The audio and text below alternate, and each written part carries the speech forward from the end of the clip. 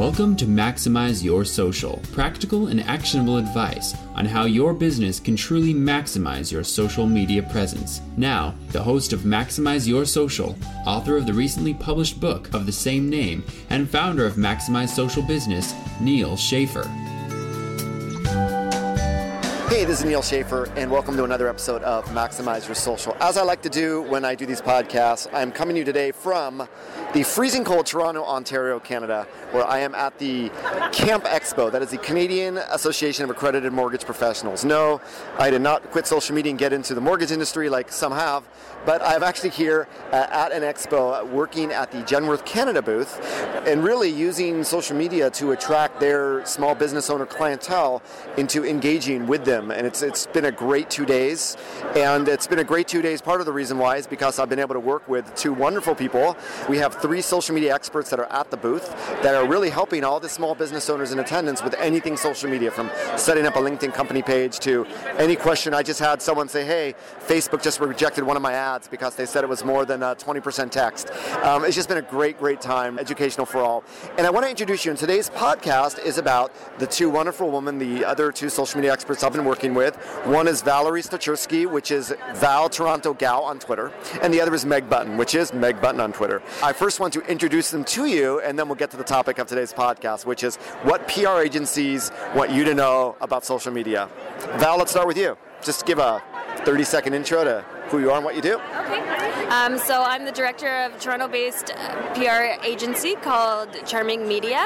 We work with a lot of big clients, medium-sized clients, and smaller clients, and a lot of them want to also discover how social media can help enhance their brand online and offline. Awesome. Meg.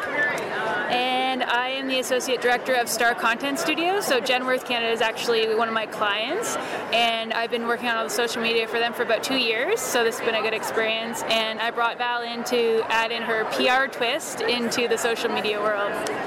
Awesome. So we're here with, and as you all know from listening, I am on the consultant side, not the agency side. So I really want to get this different perspective on the types of customers that they see and the issues that they deal with, which are probably very different than mine. So I first want to start, well, if there was one thing, let's start with the number one thing. When someone calls you up, I'm interested in working with, the content studio or with your PR agency on social media. What is the first thing that you'd like to tell that company as to how social media can help them? Let's start with that. That's an easy one, right?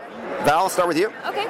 I generally like to say, well, for us, because you're doing such a big traditional media awareness campaign, it's very good to support it with any type of social media support, especially if you're working with, online publications, bloggers. They're going to be mentioning your brand online. They're going to be talking to you online. So it's very important to have that extra support on the social media end. It becomes a no-brainer, a natural compliment, right? Absolutely. It is a natural compliment, and it's almost a shame to be focusing all your attention in one area and not on that area as well. Awesome. Meg, anything to add? For me, it's a little bit different because our studio we're in the content creation business. So often I have clients that come to me and maybe they just heard of a new platform, their kid's on it, there's someone at work is on it, and they'll say, we need a strategy for Instagram. We need something for Pinterest. We want a Facebook page. And the biggest thing that I would tell them is, it's very easy to get excited and overwhelmed and all of those good things, but it's always about your audience. And to me, that's where it always has to start, whether you're talking about social media or any type of media. It's overwhelming, but it's also exciting. And if it's the right way to connect with your audience, I think it's the right way to go. And it's actually a much more simplistic way of looking at it. So that's usually where I like to start the conversations with any of my clients. Awesome. Be where your audience is, right? Exactly. So let's move on. What is the worst experience, and I don't want you giving out any client names here, but what is, this podcast used to be called Social Business Unplugged, right? Like the behind the scenes look at what really happens in the business world. So what is the worst experience you've had? Like the customer who didn't understand something, had unrealistic expectations. Can you share with me your one worst experience? I'm going to start with Meg. I would say that now what's happening is that there's so much pressure on clients to have these super inflated social numbers that, they're all asking about why can't we just buy our followers? And to me, it's one of those things where, there's a level of education that has to go into explaining to them why, because they want the credibility, they want, their Twitter account to have 100,000 followers, and they don't want to wait a year, 2 years, 3 years to build up that community, and they don't see, why can't I just pay for it?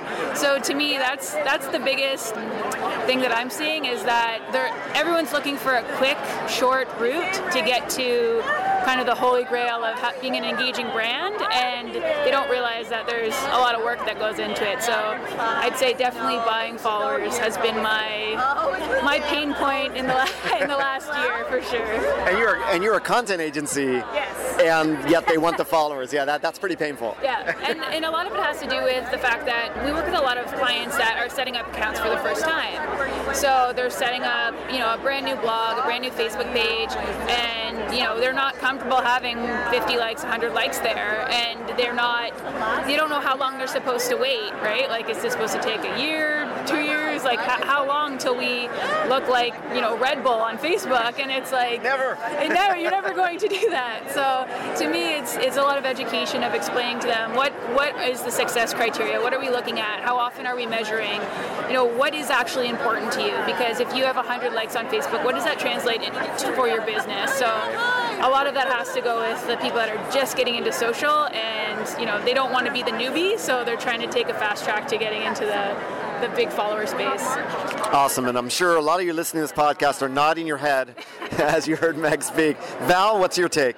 I think it's along the same lines. I think I get a lot of clients who say, I've invested this much into social media this month, and I haven't seen the sales. And it's just kind of like, well, you know what? First of all, again, it does take time. It takes time. For example, if you were to buy those followers, you still wouldn't transition that into sales, because there are people who aren't interested in your content at all. So, you can have those inflated numbers, but you're not going to get the links clicked. You're not going to have people going to your website and, converting into sales. So I think it's people are very used to seeing like a really fast ROI, and that's social media can happen. It can be really fast and explode. Oh, and please stop asking me how to make whatever you're doing go viral. I don't do that. I can't make you go viral. I can't make your YouTube video. It's just not what I personally do. So yeah, I think that's another challenge. You don't start a business. Don't launch all these sites and be like, I can't wait till our content goes viral. So that's, yeah. Yeah, I say the same thing about the whole viral. And the funny thing about the followers is that you don't realize it, but if you think about it, you end up buying fake followers, and then your edge rate on Facebook is screwed, right? Because they're not going to engage with you. On Twitter, you're going to have like 50,000 followers and a clout score of 35, and anybody who gets clout numbers gets that you've bought those followers. So, in fact, and I think I mentioned on the podcast, when I was working with a hotel and we looked at our competitors, and they had a lot more likes, but they actually had a lot less engagement, which to me is like immediately they bought followers. So yeah, it doesn't help you achieve anything. Really great advice. I want to end, and I try to keep these podcasts really short and sweet.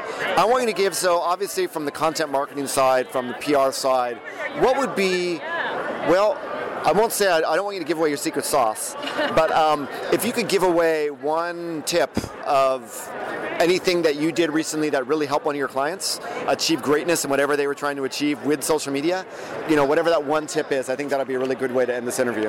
I'll start with you, Val. Sure. I think it helps to really find good brand ambassadors to help you push out your content. It's one thing if you're, tweeting about what you like from your brand and Facebooking about it, but if you have good, genuine brand ambassadors, I think that's a great way to really enhance everything that you're doing. And that finding and engaging with brand ambassadors obviously is something that your agency does as well, correct? Yes, that's correct. Thank you very much. Yep. Value brand ambassadors, can't ignore it. And I could go on about how employees are also your brand ambassadors, but that's my employee advocacy podcast next week. All right, Meg, what's your tip? I would say for me, it's making sure that whatever the client is thinking about their audience is actually relevant. And what I mean by that is I work with a lot of clients who, in their head, they think they know what their customer is, but they're not backing that with any data, or maybe that information is from 2002, and they don't actually know how their consumer behaves online. And I had one client who was very persistent with me that my demographic I'm going after, my target audience, is not online. They're not on tablets, they're not this, and they thought that they knew their customer, and it was really based on their personal preference on social networks that they liked, and it wasn't backed by statistics. So what I did was automatically did a huge overview of who their audience is, what their online behaviors are, and then also did a really strong look at their competitive set. What were all their competitors doing? How were they engaging with the audiences? And where were they getting traction? And I find sometimes, you can have these back and forth disagreements or, battles with clients, but often the proof really just sets the record straight. And I find that sometimes if you're not getting a lot of traction, go to the statistics, look and find proof for what you're saying and validate your points. And that really was very successful for a last campaign that we did with one of our clients. Awesome. Well, there you have it. That's the value of working with content and PR agencies, because they do this for a lot of clients. They know the ins and outs, and it's going to be not only good for your brand, but you also as a company are going to learn a lot about social and content and PR by working with them. I thank you all again. Once again, it's at Meg Button, MEGBUTTON on Twitter, and at Val Toronto Gal, VALTORONTO. Thank you once again for listening to another episode of Maximize Your Social. Make it a great day wherever you are, everywhere in the world. Thanks. Bye-bye. Thanks for listening to Maximize Your Social. We appreciate your iTunes subscriptions, ratings, and comments. If you would like to appear on this show or recommend content, please contact Neil Schaefer at neil@maximizeyoursocial.com. Thanks for listening and have a great day.